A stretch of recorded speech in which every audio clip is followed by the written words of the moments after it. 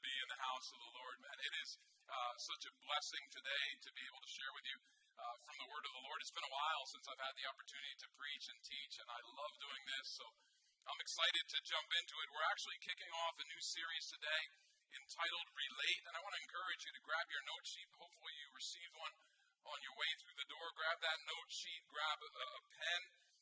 We're going to jump right into it. If you look at the very top of that note sheet, there is a blank line with a question mark. And here's the question that I want you to fill in, okay? Because this is a question that we're going to be asking over the next 3 weeks. The question is this: how well do I relate? How well do I relate? I want you to make this personal. Okay, these next 3 weeks are going to be a time for some introspection. We're going to talk over these next 3 weeks. We're going to ask this question. First of all, how do I relate to my brothers and sisters in Christ? How do I relate to those that are around me today? Am I acting in the way that God calls me to act with my brothers and sisters in this room? And then next week we're going to talk about how do I relate to authority, both to godly authority and ungodly authority, because there is a different way that we relate to both of those. And finally, week 3, we're going to ask the question, how do I relate to those closest to me in my household, okay? And so we've got a lot of work to do over these next 3 weeks, but I trust God is going to use this time to grow us. Amen? Amen?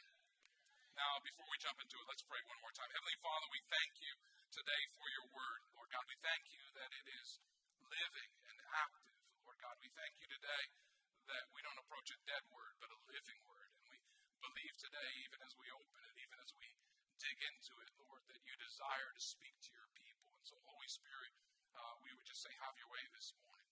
Lord God, would you tear down any walls, any barriers that we've put up that would prevent us from hearing what you desire to speak today. Lord, may our hearts be open to receive. We don't want to leave here the same way. Lord God, we want you to do something in this time, and we believe you can do something in this time that will change us and that will mark us for eternity. And so we give you thanks. In Jesus' name we pray. Amen. Now, in our discipleship journey so far, we've been talking a lot about who God is and how we respond to who God is. And most recently, we spent 4 weeks talking about hearing the voice of God. And Jesus said this, my sheep hear my voice, and I know them, right? I love that verse because it is this mutual recognition. My sheep hear my voice, but I also know them. It speaks there of a relationship. And here's the truth that's going to kind of form the foundation, but it's a truth that is seen throughout Scripture again and again, and it's this: our God is a relational God. Let me say that again. Our God is a relational God. Our God knows how to relate perfectly with everyone. The story of Scripture begins with God, right? In the beginning, God. And understand this, even before the garden was created, God was in relationship. Not with mankind, but he was in relationship with himself. Understand that even before the creation of man, God was relating within the Trinity. God the Father loved and served the Son and the Spirit, and the Son loved and served the Father and the Spirit loved and served the Father and the Son. And so this idea of relating and relationship is actually an expression of the Godhead. Relationship exists at the core of who God is, and it tells us what he values the most. Now, why did God create mankind? If he was already in relationship, why did he create mankind? There are some who think, and wrongly think, that God was out there and he was just lonely, right? But can I just tell you, God did not create mankind because he was lonely. God is not like your dog that waits by the door for you to come home. He's not like your cat that could care less if you're home or not, right? God is a relator. In fact, he is the ultimate relator. Again, relationship exists at the core of who God is, and it tells us what he values the most. We know this, that God is eternal. He's always existed. He has no beginning and he has no end. And yet the world was created at a specific point in time. And so before he created the world, God was not lonely. He was actually in perfect fellowship. God does not need a relationship with us in order to somehow complete him. I don't know if you remember the movie Jerry Maguire. Anybody remember that movie? Zellweger, Tom Cruise. The most amazing thing about that movie is it came out in 1996, and Tom Cruise still looks the same today. I'm telling you, exactly the same, right?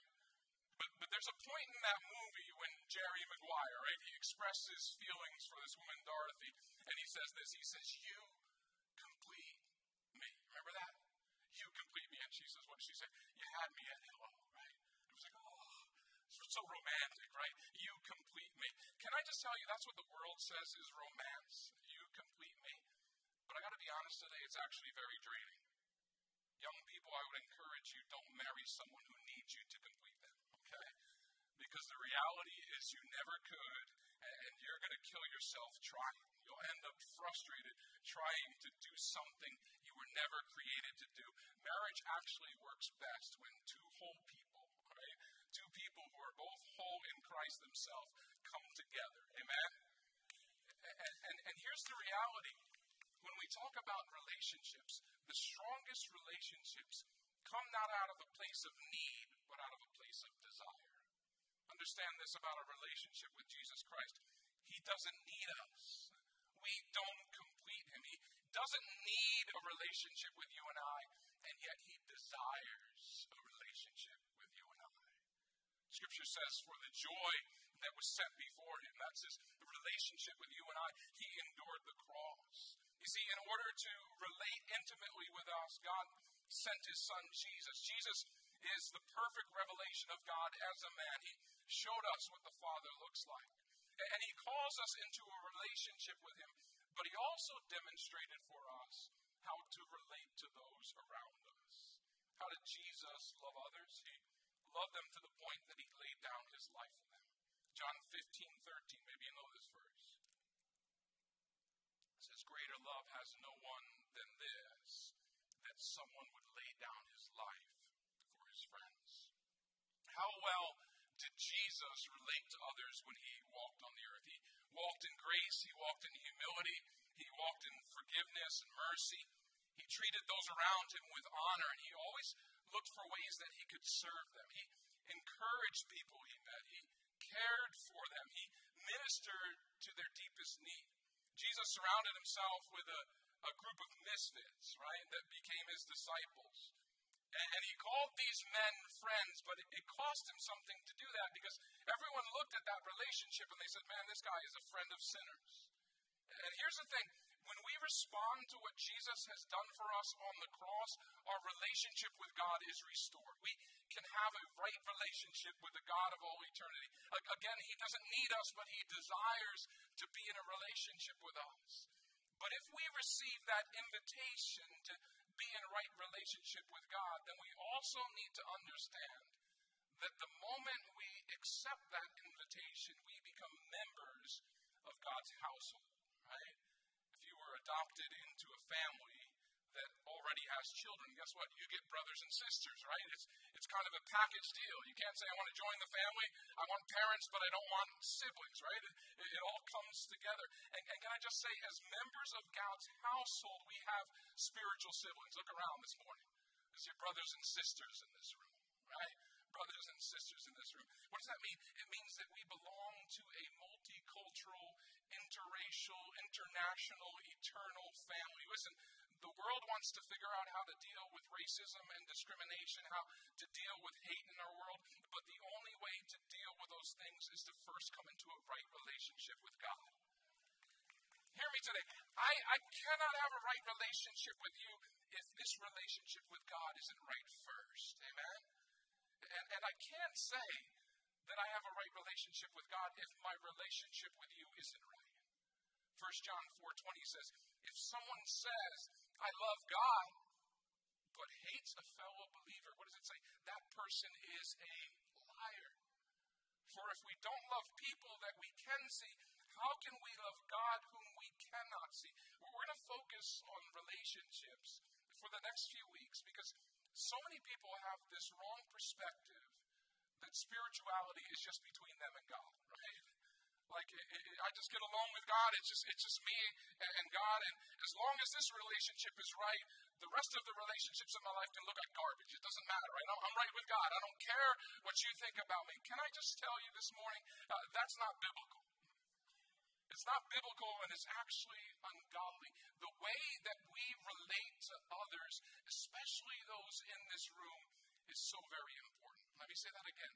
The way that we relate to others in this room is important. In fact, outside of our relationship to God, there's no more important relationships than those that are here today. And the relationships in this room, they're not a light thing. They're not a trivial thing. I hope you don't view them that way. In fact, they have eternal consequences. Jesus said in John 13 that the way that the world would recognize that we belong to him would be by the way that we treat each other. John 13:34, he says, "A new commandment I give you, that you love one another just as I have loved you." He says, here's the standard by which you love each other. The way that I loved you, you're also to love one another. By this, all people will know that you are my disciples if you have love for one another. Church, you understand how important this is, the relationships with one another. It's no wonder that the enemy works so hard in our lives to try to steal and kill and destroy relationships. And here's what you'll find if you really dig into any problem in your life. Just about every problem that we face in the world is a relationship problem. Sin and pride and selfishness, independence, rebellion, hurt in our lives, right? All of these things hinder our attempts to have meaningful relationships. When we talk about the discipleship process, we're talking about growing as disciples of Jesus Christ. Understand that God uses relationships in the process of growth in our lives. We're not meant to do this on our own. Scripture says that iron sharpens iron, right? So one man sharpens another man. How many of you know when iron hits iron, sparks fly, right? And sometimes in our relationships, sparks fly, right? But yet, we understand this, that God has placed us together, and by his Spirit, he's brought us into a place of unity. And so I want to focus today on what it means to maintain the unity of the Spirit. We are one body, one Spirit, called to one hope, one Lord, one faith, one baptism, one God and the Father of all. And so it is our responsibility, each of us here today, to maintain the unity and the peace, to maintain the oneness that God has given us. Again, when we come to God, he restores not just our relationship with him, he restores our relationships with others. And if we're walking by the Spirit of God, then the Spirit of God will bring unity. Amen. I love this quote by the great preacher A.W. Tozer. He said this: "Has it ever occurred to you that 100 pianos all tuned to the same fork, the same tuning fork, are automatically tuned to each other? They are of one accord by being tuned, not to each other, but to another standard to which each one must individually bow. So 100 worshipers meeting together, each one looking away to Christ, are in heart nearer to each other than they could possibly be, were they to become unity conscious and turn their eyes away from God and strive for closer fellowship." What is he saying here? He's saying that the way to have unity in the body of Christ is not to look away from God and to look at each other and say, man, what do we have in common, right? How can we be united? Rather, it is about all of us tuning our spirits to what God's Spirit is saying, amen? To what he's saying. That's the way that we have unity. And if we're all listening to God and we're all in tune with the Spirit of God, then we will be in tune with each other. And so today I want to talk about some ways that we can stay in tune within the body of Christ. The Apostle Paul talks about relationships in his 13 letters, but specifically in Romans chapter 12, you can turn there, we find a number of foundational principles for healthy relationships with other believers. And so I want you to write these down. I want you to be mindful of these today. Romans chapter 12, beginning there in verse 1, Paul writes, "I appeal to you therefore, brothers, by the mercies of God, to present your bodies as a living sacrifice, holy and acceptable to God, which is your spiritual worship. Do not be conformed to this world, but be transformed by the renewal of your mind, that by testing you may discern what the will of God is, what is good and acceptable and perfect." The first key to walking in unity, the first pillar, if you will, of godly relationships is this: it is a renewed mind. A renewed mind. When we talk about relationships in the church, when you talk about relationships in the kingdom of God, they're based on a different set of values than those that we've experienced maybe in our family of origin or in the world. When we come to Christ, God wants us to view our relationships here through a different lens. And so Paul says, don't be conformed to the patterns of this world. In other words, don't be pressed into the mold of this world. Instead, be transformed. The Greek word for change or transform is metanoia, okay? It's where we get the word metamorphosis, right? It describes a process of change by renewing or changing our thoughts to God's perspective. Now, what is the mind? It's really the organ by which we perceive, right? It's the way that we look at life. And so, as we allow the Spirit of God access to our lives, every area of our lives, He begins to change the way that we look at life. And when it comes to relating to others, you need to allow God to renew your mind or change your thinking about other people. You need the Holy Spirit to help you to value them as much as He values them. Yes, your relationship with God is primary, but what comes right after that? I mean, right after that is the way that you relate with others. Jesus said it in Matthew 22:37. Jesus replied, you must love the Lord your God with all your heart, and with all your soul, and with all your mind. He said, this is the first and the greatest commandment. And a second is, what does it say? Equally important. He's saying this is on the same level. You have to love your neighbor as yourself. And so we need to have a renewed mind in order to relate well with each other. We also need grace. That's the second one, grace. Verse 3, for by the grace given to me, I say to everyone among you not to think of himself more highly than he ought, but to think with sober judgment, each according to the measure of faith that God has assigned. Because God's grace has been freely given to us, we as believers have the privilege of extending that same grace through our lives to others. We talked about grace not too long ago, right? We said grace is God's riches at Christ's expense, right?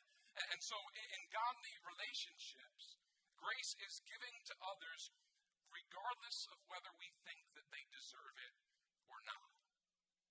Think about how God responds to your failures.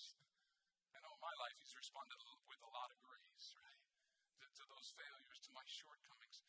If you think about it, all of our failures are usually because of need. We fail to make the right choices because we need wisdom, right? Scripture says we can ask, and God gives it liberally, but sometimes we just lack wisdom, right? We fail to complete something because we need strength, and we don't have that strength. And so grace uses words to build others up according to their needs. Ephesians 4:29, let no corrupting talk come out of your mouth. Sometimes we need to think before it comes out of our mouth. Is this going to be helpful, right? He says, but only such as is good for building up as fits the occasion, that it may give grace to those who hear it. Your words can give grace to somebody who stands in a place of need. You've probably heard it said that hurt people hurt people, but I also believe it's true today that healed people heal people. Amen? Healed people heal people. And if we've been healed by the Spirit of God at work in our lives, we can offer healing to others in a place of need. The next pillar is humility. Humility. Let me say this. Pride destroys relationships. Humility builds healthy relationships. Pride says, in order to be in a relationship with me, you need to be like me. You need to think like me. You need to act like me. Why? Because I'm right, obviously, right? But humility accepts others the way they are. Humility accepts other perspectives. Can I just say, it's crazy that the way this discussion around vaccines, okay, is actually destroying even families right now. I had discussions where families aren't even talking to each other or have cut each other off because of different perspectives on a COVID vaccine. And it's pride saying, I need you to think like me and I need you to act like me in order to be around me. Now, I haven't said much regarding all of this. This whole topic to me has just become so politically charged, so divisive. Like even now, I feel the tension in the room. You're like, Pastor, don't go there. Can we all just breathe for a moment? Right? I got to tell you, it's my conviction that the pulpit, that this place is a place for preaching the Word of God. And I never want politics to inform my theology. I think that's completely the wrong way to frame out your worldview. Politics should not inform your theology, but your theology, your understanding of God from studying His words, should absolutely inform your political views, okay? It should. It should form the way that you think and the way that you vote, all right? But this understanding for me is why I don't give this pulpit over to politicians, okay? From time to time, we will have politicians that visit. We'll recognize them. We'll let them know we're praying for them because I think that's biblical. But as long as some of the lead pastor here, a politician, especially a politician who's not a believer, is not going to preach from this pulpit, okay? Someone who is not a Christian is not going to have the opportunity to stand up here and make theological statements based off of their political party's views. Now, why am I saying that? Because I feel very strongly I need to speak to something this morning. Last Sunday, the governor of our state was given a place at a pulpit in a very large church in our city. And as a politician, she made a theological statement. And so I want to respond to that theological statement, okay? To the congregation that she spoke to last week, Governor Hochul said this, and I quote, she said, "I know you're all vaccinated, you're the smart ones, but you know there's people out there who aren't listening to God and what God says." So basically she's saying this, obedience to God looks like this, insert political viewpoint. And if you're not doing this, insert my political viewpoint, you're not listening to God and what God wants. Can I just tell you that whole statement reeks of pride? When it comes to the vaccine, here's my perspective. I trust that each one of you here are adults. I trust that you can make it informed. I hope you do your research. I trust that you can make a prayerful decision. I hope you're praying about it, right? And so some of you this morning in this room have the conviction, hey, you know what? This is right for me. That's what I'm going to do. It's right for me. It's right for my family. Others of you, you say, this is not right for me. And that's fine. Listen, some of your brothers and sisters in this room, I've had the discussions this week, have walked away from jobs this past week because of convictions that this decision is not for them. They're not going to make that decision. And they don't make that lightly. That's a tough decision that requires a lot of prayer and a lot of faith. And so if you see things differently, please don't tell your brother or sister that they're not hearing from God. Are you with me today? Can we trust that God speaks? And can we trust that there's different decisions that need to be made in the midst of this? And our political perspective should never inform the way that we approach God's Word. Well, you may say, well, Pastor, you speak out against abortion all the time. Can I just say, that's not a political viewpoint. My view on life in the womb is informed from Scripture, not from politics. Okay? My political stance on abortion comes from my understanding of the Word of God, which I think is very clear that life in the womb is precious. For me to ever say, unless you think exactly like me on an extra biblical topic, you're not hearing from God, it would be wrong and it would be full of pride. I have yet to find a scripture that says, be thou vaccinated. I'm just saying, okay? You take it to prayer, you do your research, and you make that decision led by the Spirit of God. But here's the thing, when pride comes into the picture, not only do we not accept different views, when I'm walking in pride, again, I need you to be like me. I need you to think like me. Pride is the root of all prejudice. Really, it's what keeps us from branching out in our relationships. I want to hang out with people just like me because I don't want to change the way I think and I don't want to be challenged in my viewpoints. But when we can recognize this, that our differences, even in the body of Christ, and we can live with humility that allows us to walk with a godly dependence on each other. You may have something to say that could actually inform my life and my decisions, all right? Humility allows me to hear that. And so I pray that God would keep us, church, from independence. He would keep us from independence. We're all different, but understand we are all one body. Each of us a member of God's family. We belong to all the others, and we have far more in common than that which would desire to pull us apart. Amen? And so we need to think of ourselves, Scripture says here, with sober judgment. It means to think of ourselves in reality of who we are in the context of everyone else. It means this morning accepting who you are, but also who you're not. And that will affect the way that you view others. Personality conflicts. We say, it's just a personality conflict. Usually it's there because we lack humility, right? But when humility is present in a relationship, I can freely admit when I'm wrong and you're right. If we walk in humility, peace will always be a byproduct, okay? You see, without humility, we can't extend forgiveness. Without humility, we can't trust and we can't understand. And so when there is humility in our lives and in our relationships, it creates an openness. It allows for teachability. There is a flexibility in the relationship rather than a stubbornness of this is the way that it has to be. When we walk in humility with others, we can receive correction, right, without needing to defend ourselves or needing to always be right. When we walk in humility, we're able also to follow those who've been placed in authority and positions to lead us. The next one is love. All we need is love, right? All you need is love. Verse 9, let love be genuine. Abhor or hate what is evil and hold fast to what is good. When we talk about love, know this, love is not a feeling, love is a choice. Okay? Sometimes my wife doesn't feel like loving me. Okay? And sometimes I don't feel like loving her, but we choose to love each other, right? Love is choosing someone else's highest good. Jesus says, love God above everything else, but he also says, love your neighbor as yourself. And here's the amazing thing. God will never command us to do something that he won't give us the ability by his Holy Spirit to do. And so when he calls us to love, he also gives us the ability to love. And Paul says here, love should be genuine, or it should be sincere. In other words, it should be without hypocrisy. In the Greek, the word hypocrite referred to an actor who put on a mask and played a part. Listen, we're not called just to act lovingly. We're called to love, right? To sincerely and genuinely love one another. To be devoted to one another. Biblical love is a giving love. It's a self-sacrificing love. Biblical love serves others. The next one is honor. Honor.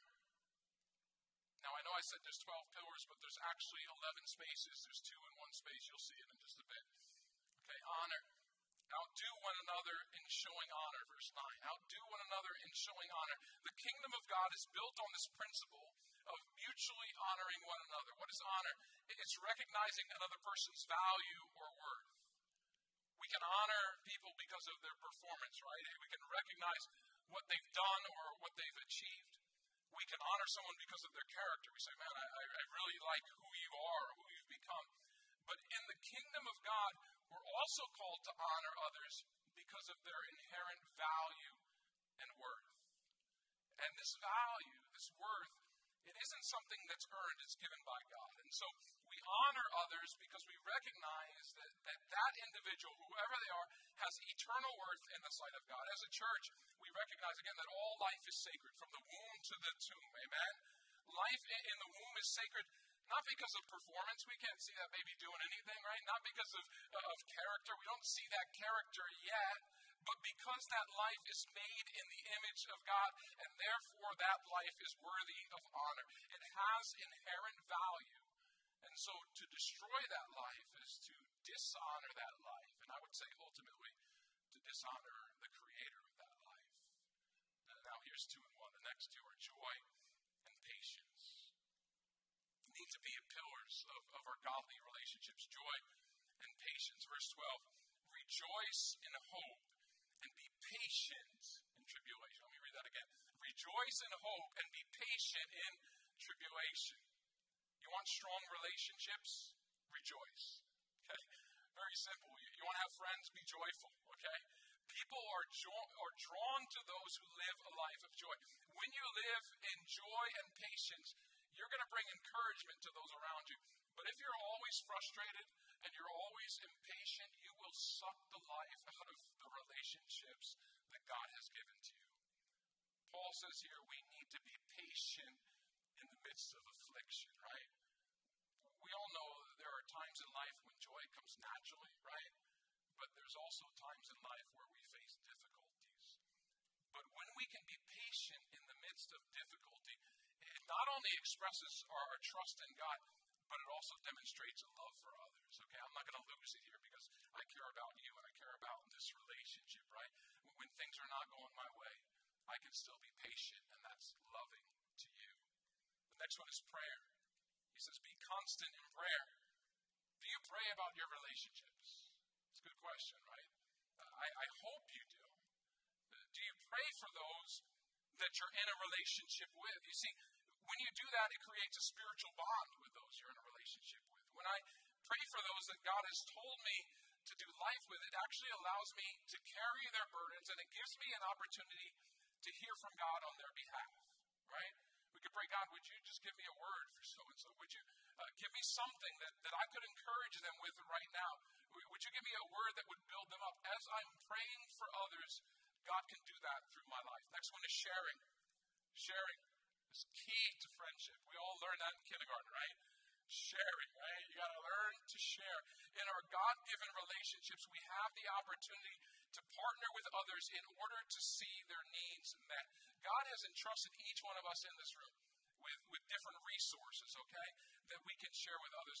But in order to share with someone in need, you have to know them well enough to actually know what their need is, right? Have you ever come across somebody who said, oh, man, I needed this, and so I went out and bought it? You're like, man, I had that. I could have just given it to you, man. I had 5 of those, right? I could have given it to you, right? But in order to know other people's needs, we need to be in a relationship with them. Show hospitality, right? That means to open your home to those who need help or encouragement or ministry. The next one is blessing. Verse 14, bless those who bless you. Is that what it says? What does it say? Bless those who persecute you. Bless them and do not curse them. Why does he say that? Because he knows our natural reaction to those who persecute us is to curse them, right? And what Paul is saying here, he's saying the same words that Jesus said in Matthew 5:44. Love your enemies and pray for those who persecute you. Now, why does God call us to bless those who persecute us? It's so that they might see who God really is. Listen, when you respond to cursing with cursing, God's not seen. Okay, when that guy cuts you off and gives you the finger and you respond in some similar manner, okay, God's not seen in that situation. It's why we don't have church bumper stickers. I don't trust you guys enough yet out there on the road, right? I don't want something bad to happen. Like, oh, Grace Point, great. But think about this. The world says you respond to cursing with cursing, right? I just do to them what they did to me, Pastor. And so when someone wrongs us, we respond in the same way that the world responds to them. But as the people of God, we are supposed to come and respond in the opposite spirit. We respond to a curse with blessing, right? That guy flips you off and cuts you off. You pray for him for the next 5 miles, right? Pray, God, obviously something's going on in that guy's life, right? Would you just meet him today wherever he's at, right? Godly relationships also require this. Here's 2 more. Understanding and trust. Verse 15 says, rejoice with those who rejoice, and weep with those who weep. Rejoicing's easy, right? It's easy to rejoice with those who are rejoicing, but weeping, it takes something more to enter into those hurt places, those wounded places in people's lives. And understanding and trust, it requires us to identify with people where they're at, to connect and to understand them. One of the most basic needs that every one of us has in this room is the need to be understood. When I'm understood, man, I don't feel the need to justify myself. You understand what I'm going through, right? But people are not going to feel understood unless they can open up their lives to you, and they're not going to do that unless they trust you. And so trust is necessary in godly relationships. And finally, harmony. Verse 16. Live in harmony with one another. I love that word, harmony. It just sounds good, right? Live in harmony with one another. You know, the greatest obstacle, again, to harmony in my life is my own pride.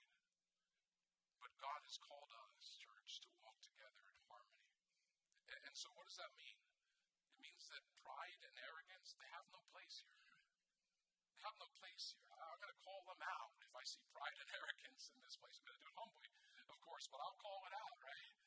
Because, again, in order to live in harmony, I sometimes need to humble myself. I need to take the place of a servant to others. In church, if we're going to live in harmony, it means a couple things, that we're never going to return evil with evil. We just got to settle that in our minds.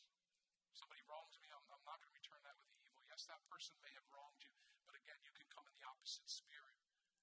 It's not and will never be your responsibility to take revenge on a person. No, in the kingdom of God, we overcome evil with good. Amen. Verse 16, live in harmony with one another. Do not be haughty, but associate with the lowly. Never be wise in your own sight. Repay no one evil for evil, but give thought to do what is honorable in the sight of all. If possible, so far as it depends on you, live peaceably with all. Beloved, never avenge yourselves, but leave it to the wrath of God. For it is written, vengeance is mine, I will repay, says the Lord. To the contrary, if your enemy is hungry, feed him. If he's thirsty, give him something to drink. For by so doing, you will heap burning coals on his head. I used to read that verse. I'm like, yeah, burning coals on your head, right? That's the wrong attitude, okay? He says, do not be overcome by evil, but overcome evil with good. So how do we maintain the unity of the Spirit that God has given us in this place, church? We walk in humility, amen? We walk in gentleness. We walk in patience. We bear with one another. What does that mean? It means we put up with one another. We walk with each other through our failures. We all have failures. We all have shortcomings. Before we come to the communion table today, I want to take you to one more passage of Scripture. If you have your Bibles, you can turn there. 1 Corinthians chapter 11. It's a fitting verse before we come to the communion table. 1 Corinthians chapter 11. I love this passage because Paul's speaking here to a very dysfunctional church in Corinth, okay?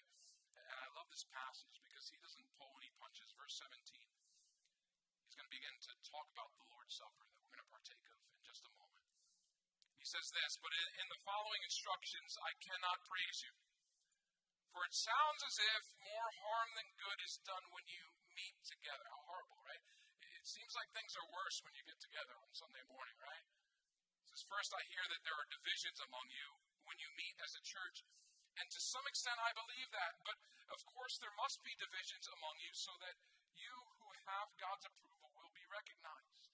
Verse 20, when you meet together, you're not really interested in the Lord's Supper. Now in that time when they would come together to do what we refer to as communion or the Lord's Supper, it wasn't just this, okay? They would come together and have a meal together. How many sound good to you, right? The church would come together and they would have a meal together. But the church at that time, there were so many different socio-economic levels, and so there were some people that would bring their meal, and it was filet mignon, man. And the filet mignon was over at this table, and they're enjoying the filet mignon, and they're saying, well, let's eat it before I have to share it with those people, right? I don't want to have to share it with them. And so there were these divisions in the church, and there was this thinking of us versus them. And he says this, when you meet together, you're not really interested in the Lord's Supper. For some of you hurry to eat your own meal without sharing it with others. As a result, some go hungry while others get drunk. He's saying there's some in the body that have tremendous need, while others of you, man, you're gluttons. You got everything. You got more than enough. He says what? Don't you have your own homes for eating and drinking? Or do you really want to disgrace God's church and shame the poor? What am I supposed to say, he says. Do you want me to praise you? I certainly will not praise you for this. And then verse 27, he says, so anyone who eats this bread and drinks the cup of the Lord unworthily, in other words, in an unworthy manner, is guilty of sinning against the body and the blood of the Lord. That is why you should examine yourselves before eating the bread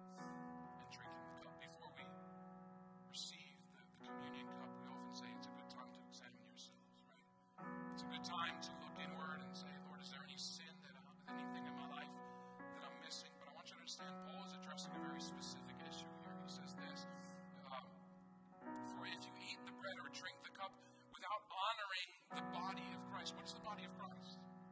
This is the body of Christ. This is the church, right? If you eat the bread or drink the cup without honoring the body of Christ, that's the unworthy manner where I don't honor you, I don't honor the body. Listen, if you take communion like that, say it's all about me and God, and I'm not aware of the needs of the body around me. Scripture says here that you eat and you drink God's judgment upon yourself.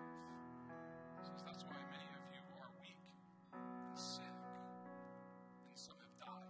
But verse 31, but if we would examine ourselves, we would not be judged by God in this way. Again, it's specifically saying in this way, in the way that we relate to one another in the body of Christ. Yet we are judged by the Lord. We are being disciplined so that we will not be condemned along with the world. And so, my dear brothers and sisters, when you gather for the Lord's Supper, this is wait for each other. So as you're coming together to remember the grace of God that's extended upon your life, and when you come together to remember what Christ has done for you, examine what you're doing to your brother and sister. He says, wait for each other. Why? Because man, it's all about me and God. Can I just tell you, the relationships in this room are important this morning. And we cannot come and just receive the bread and receive the cup and say, I'm right with God when I'm dishonoring others in this room. And so would you stand with me today? Here's what I want to do before we come to the communion table. And I think this is right. This is the right understanding of Paul's teaching here, is that we would examine ourselves. Take a moment to think, man, is there somebody in this body that I'm dishonoring? Or am I just dishonoring in the way that I live?